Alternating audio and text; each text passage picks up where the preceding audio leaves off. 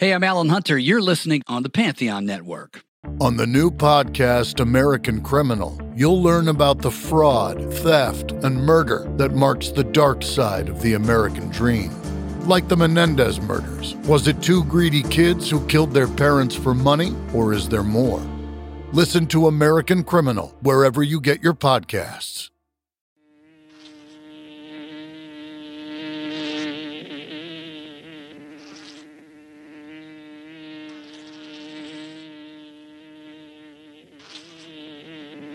This is the Music Buzz Podcast.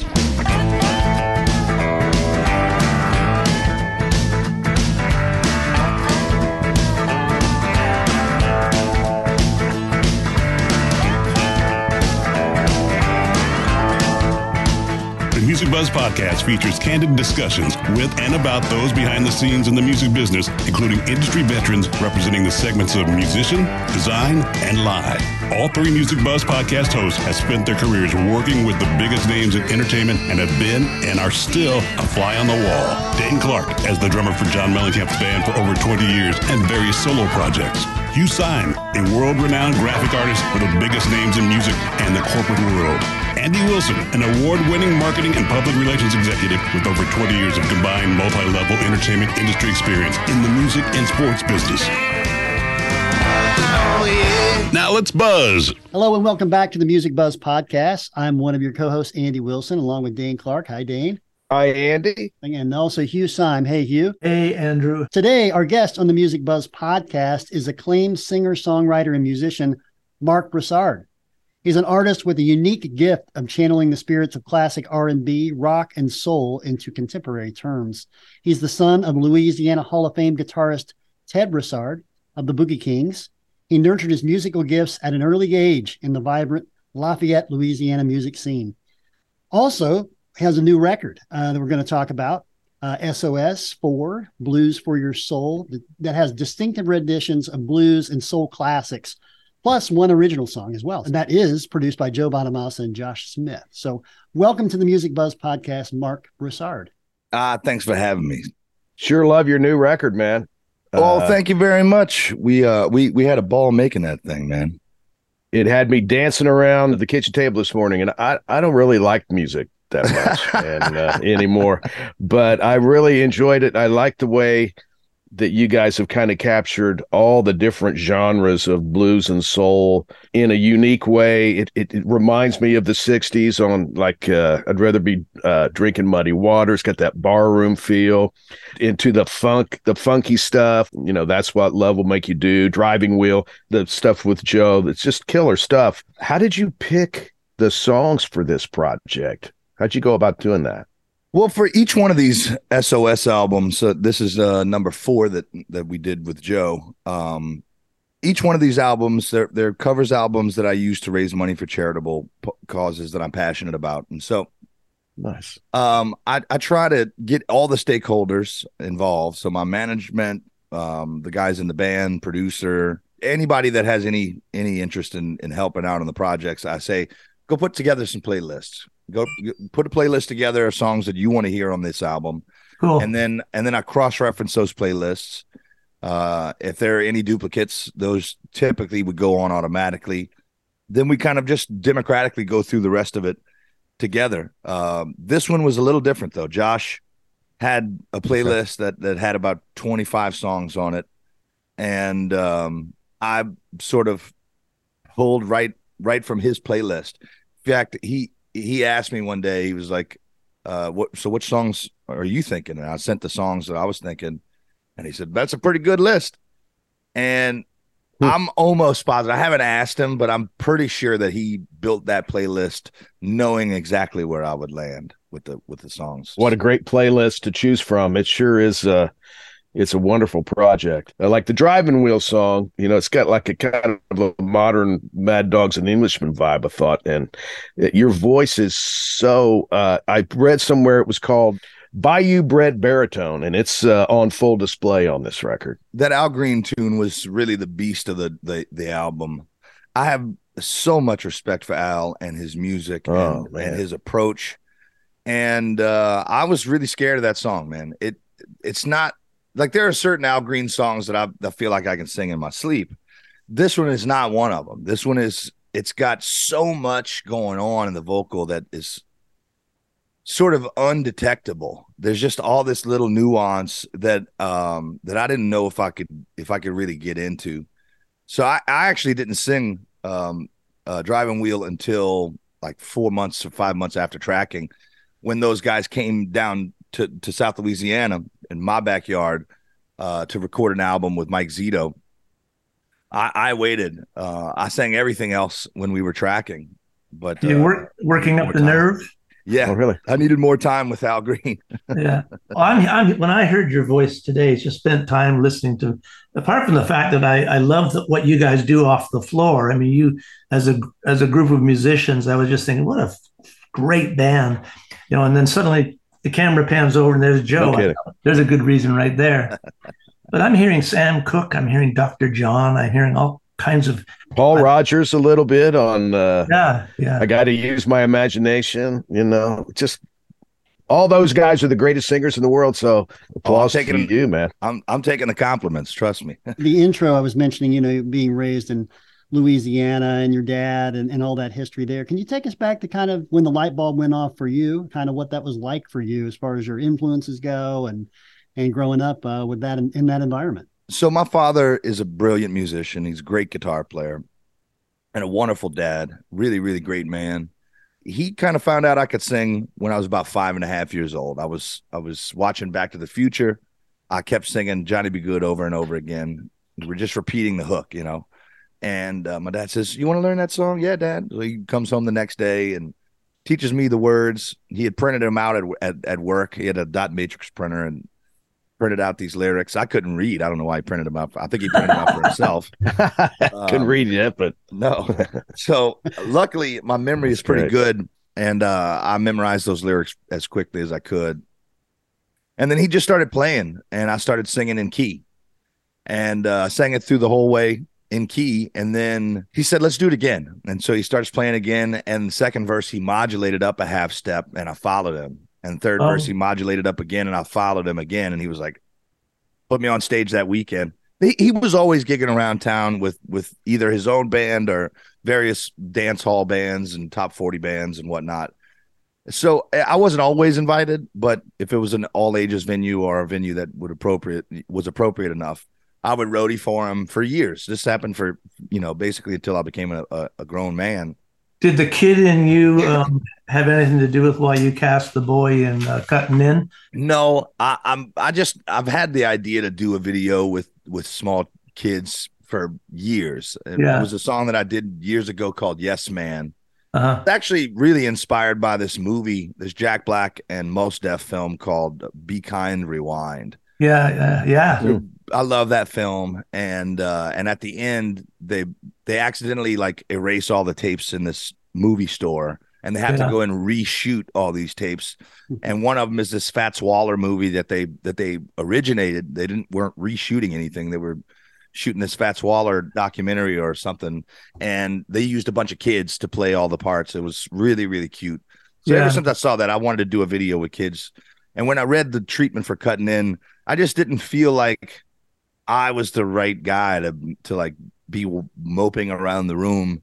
You know what I mean? In a ballroom, no less. Yeah, it's a cool video.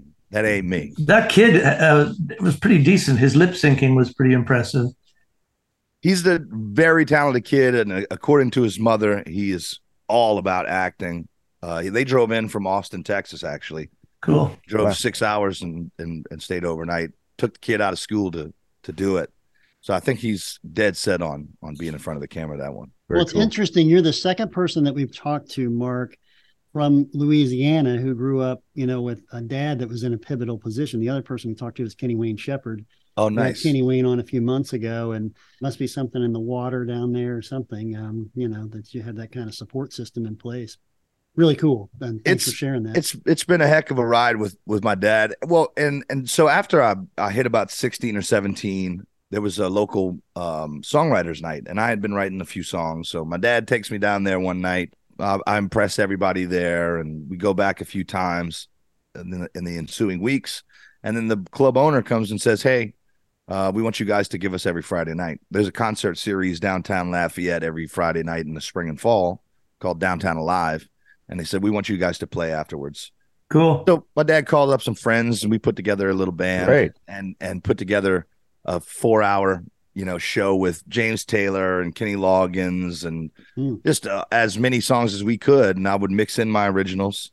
Yeah. And that's kind of how things got rolling around here. And in pretty short order after I graduated high school, we were selling enough tickets to get the attention of the labels in New York. So your roots, your influences, you just mentioned two people I really, really enjoy, which is James Taylor and Kenny Loggins. Who else did you listen to in that era that just spoke to you musically and vocally? Well, the first album I ever purchased, I was riding with my dad somewhere and Brian McKnight's One Last Cry came on the radio. Mm-hmm. And I had never heard a voice that good, Mm-hmm. Stevie Wonder has been a huge influence on me, but Brian McKnight was of my era. You know what I mean? It was something that I felt like I could sink my teeth into. Yeah. And, I saved up some money and went and buy that Brian McKnight self-titled album. And I lived on that thing for years. I lived on Brian McKnight for years. He was sort of my only guy. It wasn't until I found Donny Hathaway that I really, really started to wave that flag. I'm over here waving that Donny Hathaway flag. Yeah, okay. I think he's the finest vocalist that's ever lived, male vocalist. Now, backing up a little bit, you mentioned your philanthropic angle. Obviously, this is the fourth in the series, correct? That's right. Talk a little bit about the philanthropies, if you will, or nonprofits and stuff that you do support through this. It was really a function of not having access to record revenue when I was on the major labels and thus not needing it for my family's needs because I never saw it, right? So once I went independent about 10 to 12 years ago, all of a sudden I have this revenue coming my way that I didn't need for my family's needs. And so I said to myself, this money that used to keep the lights on in office buildings in New York and LA, let's use this money to keep the lights on for people that need to keep the lights on. Right. It was kind of a no-brainer for me. My managers were not excited about the idea because I was broke. When we went independent, we were really taking a chance. I knew we weren't taking that big a chance, but they were under the impression, my new managers at the time were under the impression that we were in dire straits. And I said, this is going to work. Trust me, this is going to work. It's going to be better than you can imagine. And it was. That's exactly what happened. SOS2 brought me over to Holland for the first time, which is the biggest market for me, selling tickets in the world. Brought me to Europe for the first time. It got me into festival shows and just shows in general that I probably wouldn't have had access to before. The critics loved it. They loved the whole story. The press loved the whole story. It just worked on all fronts and in many ways that I didn't even predict. Yeah. I just knew that I wanted to help people. And so the first charity project that we did was a partnership with a group out of Atlanta called City of Refuge. It's a really comprehensive homeless women's and children's program that boasts something like 98% success getting people off the streets forever. There's a state accredited culinary training program on site. They have a catering service that these ladies that live in the facility and their kids go to school, K through 12 academy on site. They use the catering services to help generate revenue for the facility as well as pay these ladies. And then the ladies come out with some real marketable skills that they can take anywhere in the world. Super comprehensive program. And I was overjoyed to be able to support them in the way we did. Then there was a brand new St. Jude affiliate hospital that got opened up here in Baton Rouge, probably about 10 years ago, I want to say. And it expanded our region's ability to deal with chronic and terminal childhood illness by an unimaginable portion. Most of these families in Louisiana that had these kind of issues with their kids had to go to Houston for forever. And it wasn't until Our Lady of the Lakes Children's Hospital in Baton Rouge that these families could stay in Louisiana. And so I felt really good about supporting them. And then it comes time for the next one, SOS4. And I had my heart set on doing something around incarceration, whether it was dealing with the business community about educating the business community about the tax credits available for hiring ex-cons, or just any organization that was on the ground doing good work around these issues. And luckily, Joe's organization had worked with Guitars Over Guns down in Miami for years. And so they suggested it, and we took a look at the organization and loved what they were doing. And it was a no-brainer to pull the trigger on it. So those are the three charity organizations. Even though this is a SOS4, the first SOS was a result of being let go out of my record contract with Island Def Jam after having made my sophomore attempt for Island Def Jam was shelved. And I asked to be let go, and they said, yeah, you can go, but you can't have that album. And so we were like 3 years out from the previous album. We needed a new record just to even be able to get the promoters on the phone to book shows. Sure. I didn't have time to go back and write original stuff. So we decided to do a covers album. So that first SOS was really a charity project for yours. I was going to say that was for the Broussard charity. So yeah, there you go. Well, sometimes you got to do that too, No doubt. Good for you, man, for doing this. I mean, that's really awesome, man. Applause to you. That's fantastic. So tell us about where did the connection and relationship with Joe Bonamassa start for you? Well, I've known Joe for years. We did his Caribbean cruise, I don't know, probably 12 years ago or something like that. Okay. And we've always been acquaintances and friendly. But one of my best friends, my first sideman, a guy named Calvin Turner, I've used Calvin as a resource for everything from string and horn arranging and bass and drums to just being my confidant. He and I have been really close for the last 23 years or so. So I reached out to him just to pick his brain about this blues album that I was planning on doing. And he said, I've been doing some work for Joe and Josh for the last 2 years doing horn and string arranging. I think you should call them. I think they would love to help you on this project. Good call. I reached out. It was a great call. I said, look, do me a favor and grease that wheel. I'll reach out from my end and we'll see if we can't make it happen. I reached out hoping that they would just help me pick songs and maybe give me some guidance.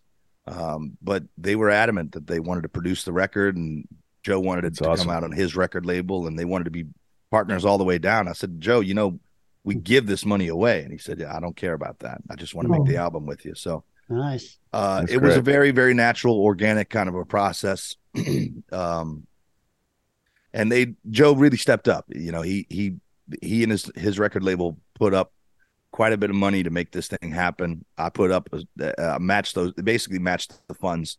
Yeah. And it's been a beautiful partnership. That's awesome, man. Well, a few years ago, Hugh started doing his own Instagram account, posting on there and hearing from people. And he got a message from Kevin Shirley, producer, and said, hey, I want to talk to you. And that's where the connection with Hugh worked, doing the artwork for the last record and working on the new one as well.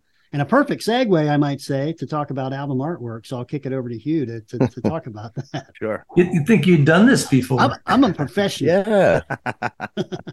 No, the call from Kevin was kind of unusual because I had just discovered Joe a couple of years prior. I thought, oh, shit, this guy's really good. He sings well, he writes well, he plays well.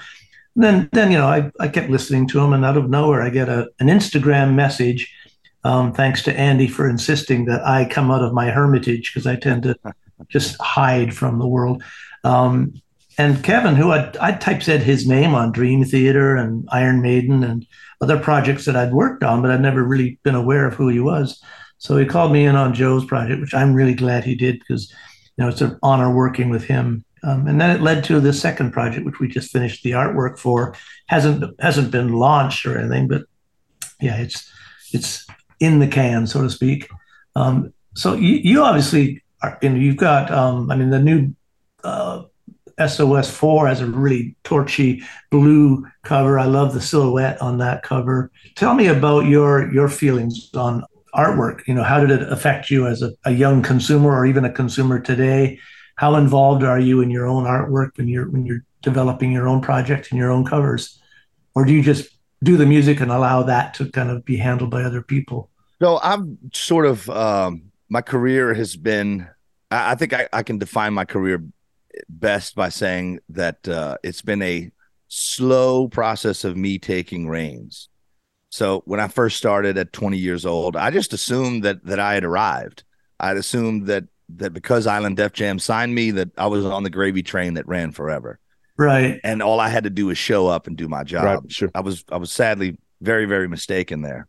And it took a very long time for me. It took about a decade for me to realize just how wrong I was.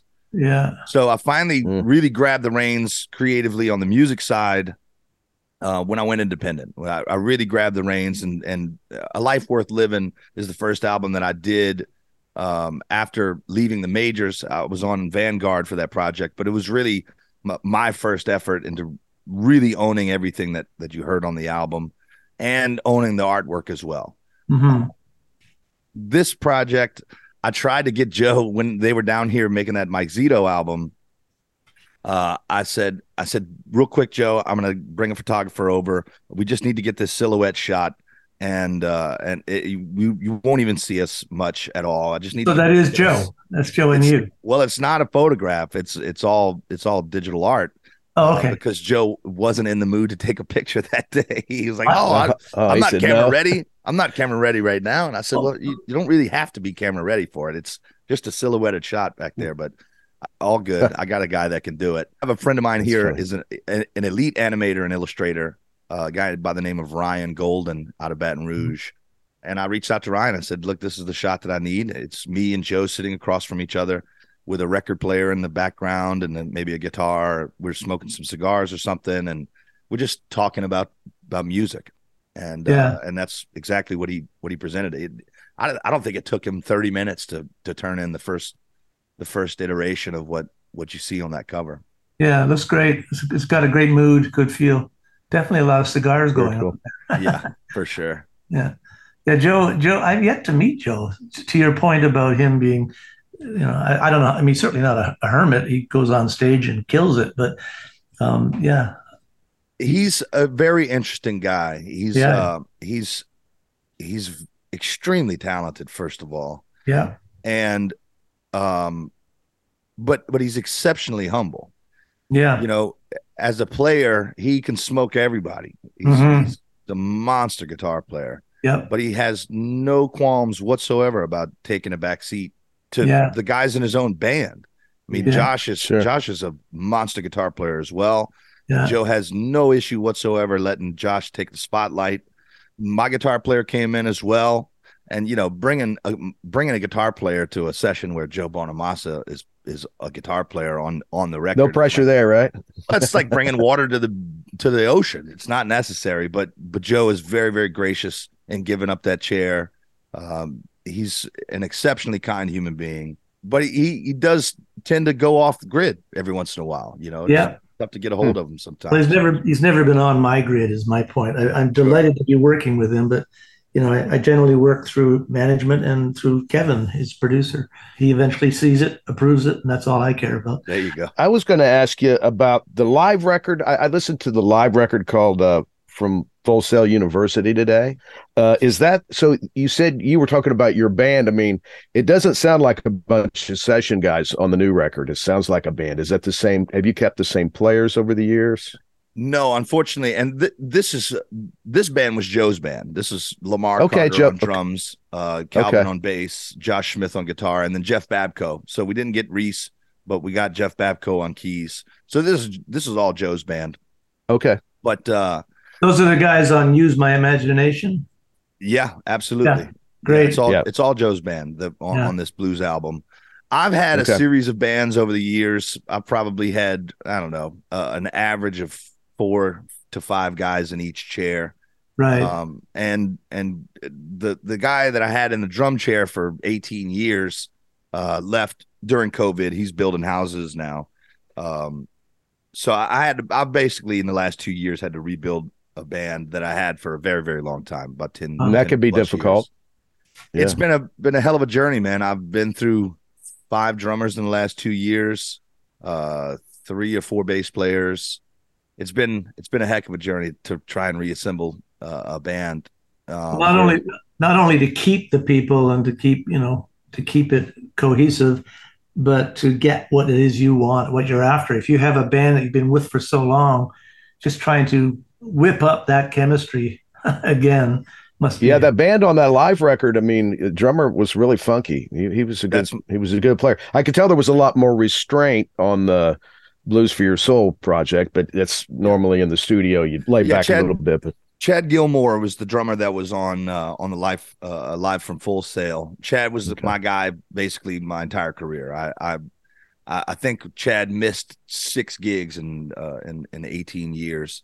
He's the house builder now. He was my guy, though. I mean, he was not only my drummer, he was my tour manager for the last decade that he worked with me. And he's a fantastic dude. Oh, wow. One of my dearest friends in the world. So losing him was a big loss. It was some big shoes to fill. Awesome. And finding a replacement in the state of Louisiana was near impossible for whatever reason. That chair is tough to replace, man. When you got a guy that's been there for that long, especially, it's very, very difficult to replace. Does he miss it? Yeah, I mean, when you talk to him, he still plays. So he's got a cover band. They do, weddings and office parties and whatnot. And they do very well. He does quite a bit better nowadays, building houses and doing an after party than he was with me. He did well with me, but he's doing quite a bit better. On his own now. So the housing market's real good right now. So, he's working for a firm out of New Orleans that builds 20,000, 30,000 square foot homes. They're really, really high end builders. And they have, I think, 10,000 plus square foot homes going up right now. So everybody needs 10 bedrooms. Yeah. So I was listening to your music the other day, knowing we were going to talk to you today. And I was working on my computer, just kind of listening as I was working. And These Arms of Mine comes on, and I kind of stopped for a second. I'm like, man, he sounds like Huey Lewis a lot. Keep on working. It's like, damn, he's almost like a dead ringer for Huey Lewis. Keep on working. I'm like, hold on a second, man. And so I just had never heard that song. Of course, I Googled it, and there it is, Marc Broussard with Huey Lewis. Like, sure. That's why he sounds like Huey Lewis, because that's Huey Lewis. So, but as I delved a little bit more, fun. You've done songs with LeAnn Rimes. We're talking about working with Joe Bonamassa. It's got to be a cool spot for you to be able to work with a country artist, work with a pop artist, work with a blues artist. That's a really cool place to be. Do you feel like you just organically got to that spot, or have you thought of that, I guess? No, I think it was pretty organic. One of the biggest rewards you can get in any business is to have the respect of your contemporaries. Yeah. And no question. It's certainly been a big boost of confidence to me to see other artists in the crowd, or to reach out to somebody cold and have them pick up the phone and respond positively to a request to guest on a record or whatnot. Yeah. And so far I've been able to call anybody and everybody that I want to and have them respond positively. So that's great. It's been who's your dream artist that you haven't worked with, that you're like, man, I'd love to have this person? There's a gal named Emily King. She's a young female artist that I adore. I think she's brilliant. There's another gal named Madison Cunningham that I recently discovered that I think is brilliant. Working with Stevie would be a dream come true for sure. Yeah. I wish that I had been able to hang out with Prince before he passed. Yeah. Those are some pretty different. Those are some choices. Yeah. Those are some pretty good choices. Yeah. Pretty good choices there.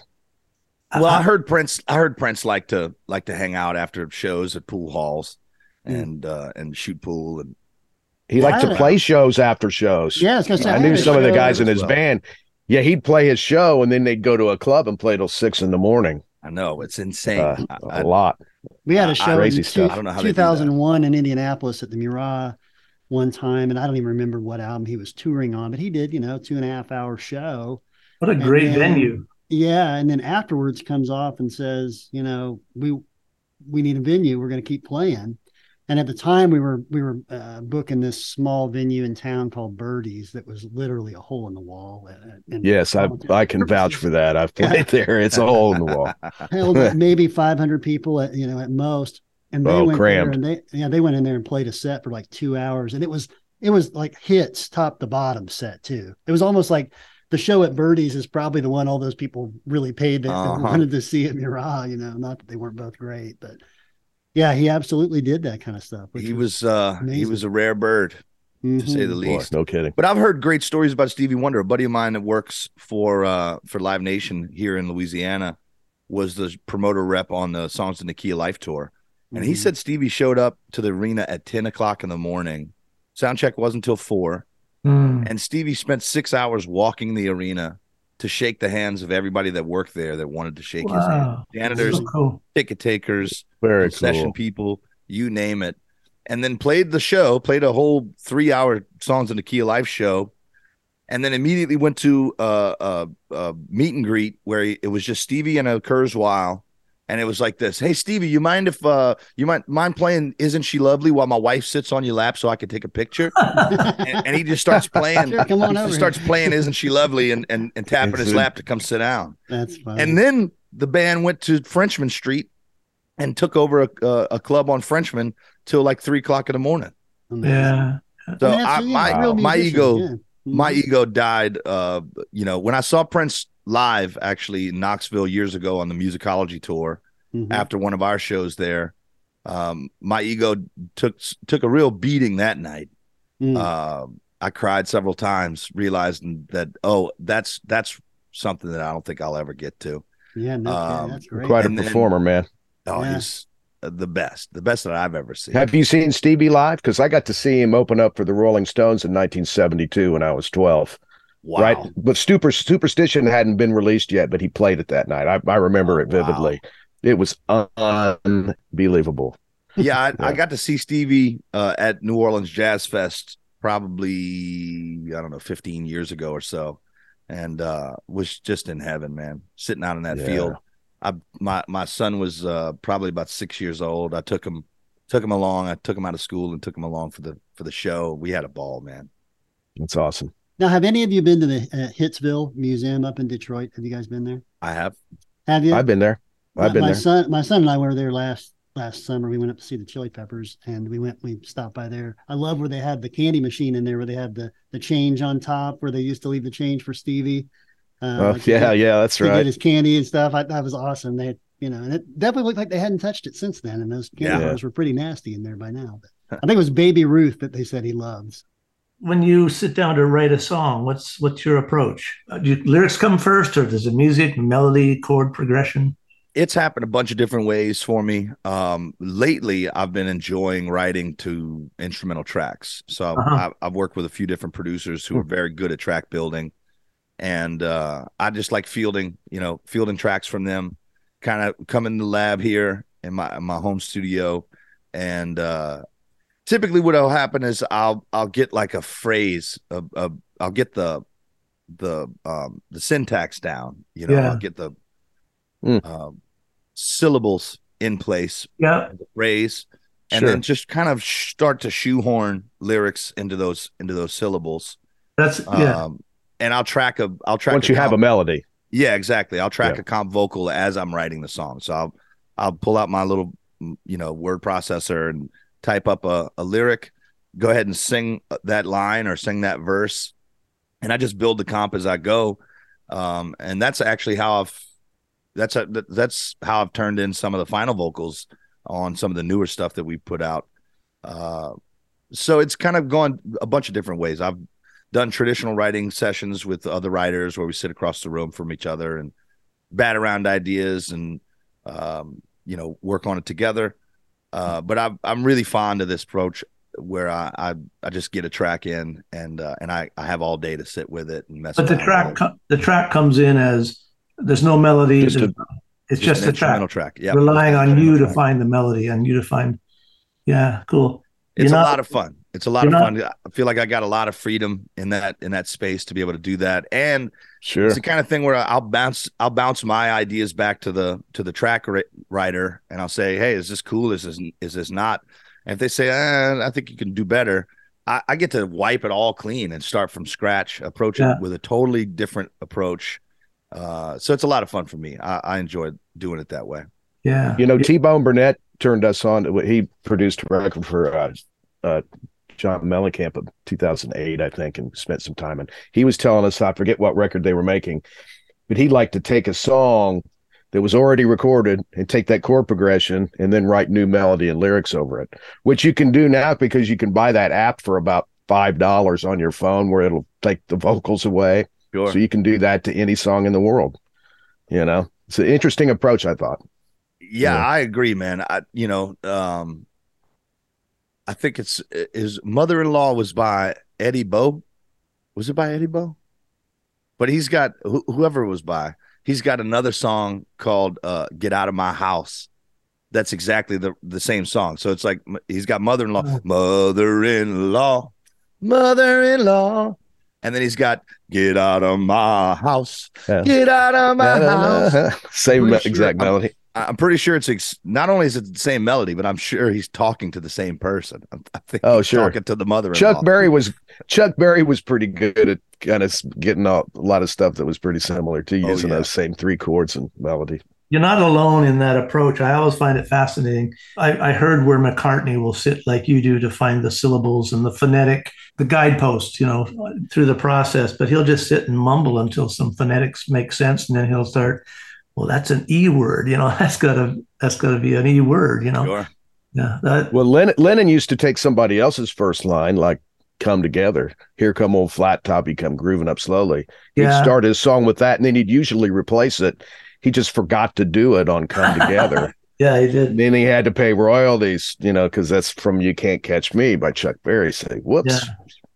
He didn't go back and replace the first line. I saw this documentary years ago on PBS called John Lennon's Jukebox that I cannot find. I can't find it anywhere. You'll write that down. It was an amazing documentary. It was one of the coolest shows I ever saw. It was an actual jukebox of 45s that John Lennon owned.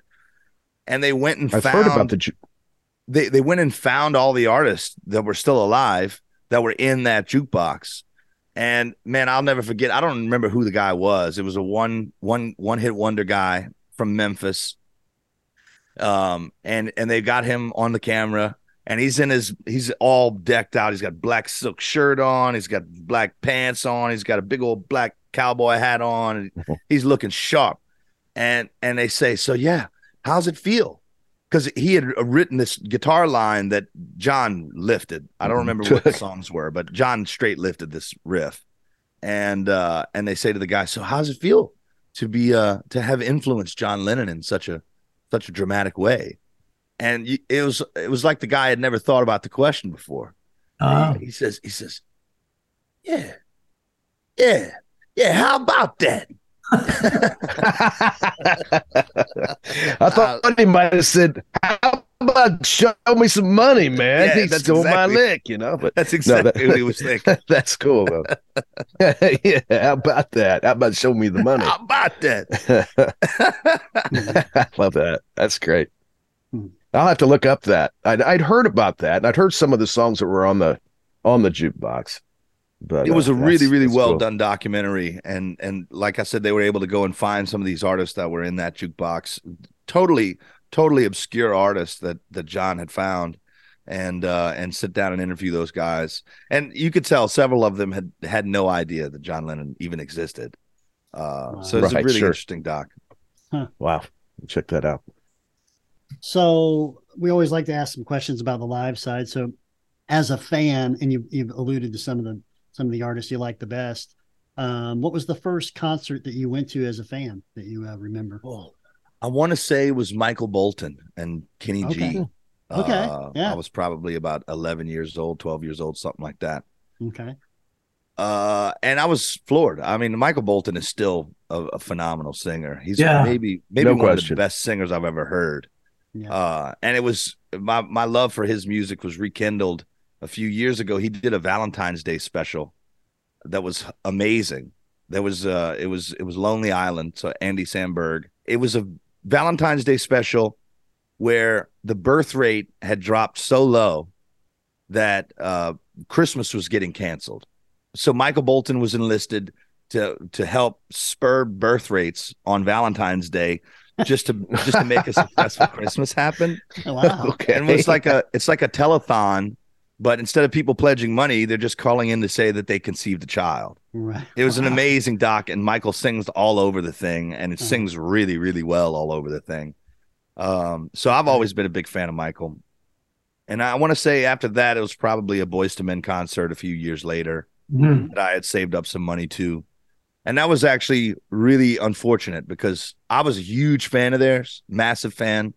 And their show, 98 Degrees opened the show and basically wiped the floor with them.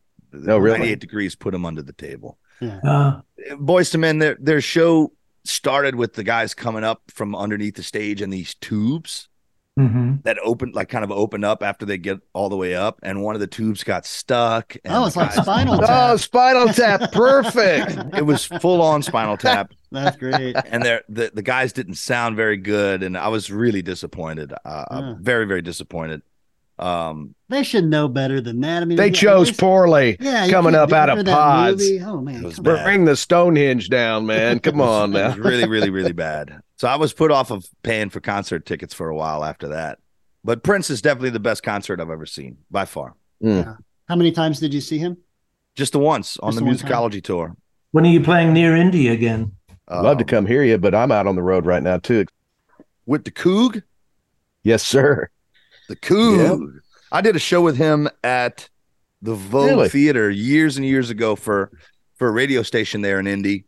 I worked on that show. Q95? WZPL. Or ZPL? It was DPL, actually, yeah. It was a Christmas thing. I think it was me, Joss Stone, and John. Oh, I remember that. And, I kind of remember something about that. I don't think our full band played, though, did we? No. I think he played the tracks. Show? I think he might have played the tracks or something. I don't remember exactly. No, I don't think he would have done that, but he probably played acoustic. I'm really impressed with your voice, man. You make it seem so effortless. Me too, Mark. 100%. What was interesting about this project with Joe is that some of the songs are vocally challenging, like Little Milton, is pushing at the top of my range. Al Green is pushing at the top of my range. But then there's like the Sun House and the Howlin' Wolf. They're really low, technically very easy for me to sing. It's more about getting into a character than it is doing tricks vocally. And funny enough, it was the songs that I could put on cruise control that were the most impressive to the guys in the studio. I'd sing the Little Milton and they'd be like, yeah, that was a good take, buddy. I'd sing Howlin' Wolf and Joe came out and was like, that's the second coolest thing I've ever seen in the music business. Wow. I was like, nice. This is interesting. Watching you. So you didn't labor over these vocals. Did you just do a few takes, or how'd you go about it? Typically, when I'm cutting vocals, I would just I'll do like 4 to 6 takes, and we'll build a comp out of that. This project was not a whole lot different, although some of those less technically difficult songs, there wasn't much else to do. After take 1, it was like, that's kind of it. They're not going to be doing much else. Yeah, I wasn't taking liberties where they didn't belong. I wasn't going to go and do a bunch of tricks on songs that didn't warrant it. So I would basically, some of these songs, it was sing the scratch vocal, and that's pretty good. But for the most part, we build comps out of about 4 takes. Well, your sensibilities to pick the right stuff are fantastic, man. I couldn't have done it without Joe and Josh, though. I got to say that. Because the blues has always been in my wheelhouse, but it's not my area of expertise. I'm definitely way more familiar with Donny Hathaway's catalog than Bobby Blue Bland's catalog. Sure. Always had a lot of love for Bobby's stuff, but just never dove into that end of the pool because I was such a soul-oriented singer. So I knew that I could sing the blues, but I was super unfamiliar with the genre as a whole. So I never would have landed on these songs had it not been for those guys contributing to that process. Interesting. So I'm immensely grateful that they stepped up where they did. Well, when I was listening to Use My Imagination, honestly, I just said, what a fucking good band. Honestly, it just became evident to me that then I looked up and I realized who was in your band. The biggest reward I've gotten so far was Bobby Blue Bland's son, Rod, sending me a video of him listening to the tracks that I did on this album and then just tears streaming down his face. Oh, man. Wow, man. Really, how really, cool is really that? A beautiful moment for me to get fantastic. that kind of thumbs up from Bobby's son, Sounds like they chose the right songs for you. Yeah. Yeah, no doubt about it. Sounds like you're the right singer to sing that music, man. That's for sure. Joe was very complimentary as well. I heard from my manager that he told his manager that this is one of the best albums that his label has ever or will ever put out. Mm. So and then we debuted at #1 on the blues charts, which I did not expect. I haven't paid attention. Come on. I haven't paid attention to the charts or to the awards and all that stuff for a very long time. It's been at least a decade or more since I've just stopped caring about that stuff. So when I saw the post go up on my own Instagram, I said, "Oh, what? Wow. Number one? What?"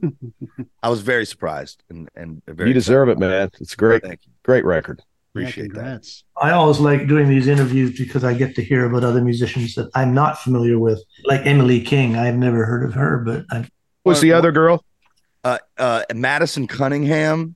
Okay. And then there's also a group out of Manitoba, out of Winnipeg, called the Brothers Landreth that are phenomenal. I mean, Joey Landreth is an incredible player. He's a slide player. He's an incredible player. His voice is, I don't even know how to describe it, but he's got, I just recently discovered his cover of a Jeff Buckley tune that's one of my favorites of all time. great singer. A song called Lover You Should Have Come Over. And Joey's version is, I sat there in tears listening What's to his last name? Landreth. Just like Sonny Landreth, Joey Landreth. The brothers. Brothers Landreth. They're great. Okay. But they're Canadian, so I mean, are you sure Yeah. they're good? They're fantastic. Trust. But what he I does, don't know, Hugh. I know they're not very good. Here we go. well, come on. I think Mark just presumed we're all from Indiana when you introduced us, but I always bristle a little bit when I hear you say we're from Indiana, when in fact I am a Canadian. So, Oh, all right. But yeah. you're a Hoosier now, man. So just you gotta accept it. I'll tell you what. Tell you what, you're starting to get some pretty good hillbilly in you. You're getting there. Yep. We're learning you. Well, thank you, Really. Mark, so much for joining us today. We really appreciate the time. Best of Got luck to you and continued success and all you got going on. Thanks so much, gentlemen. Y'all have a fantastic one.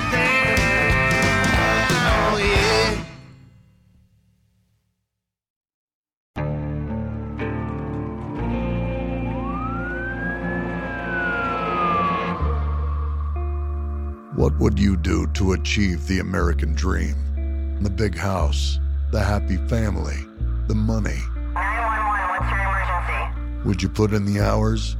Would you take a big swing? What's the problem? What's the problem? Would you lie? Would you cheat? Were they shot? Were they shot? Would you kill? Yes. My mom is dead.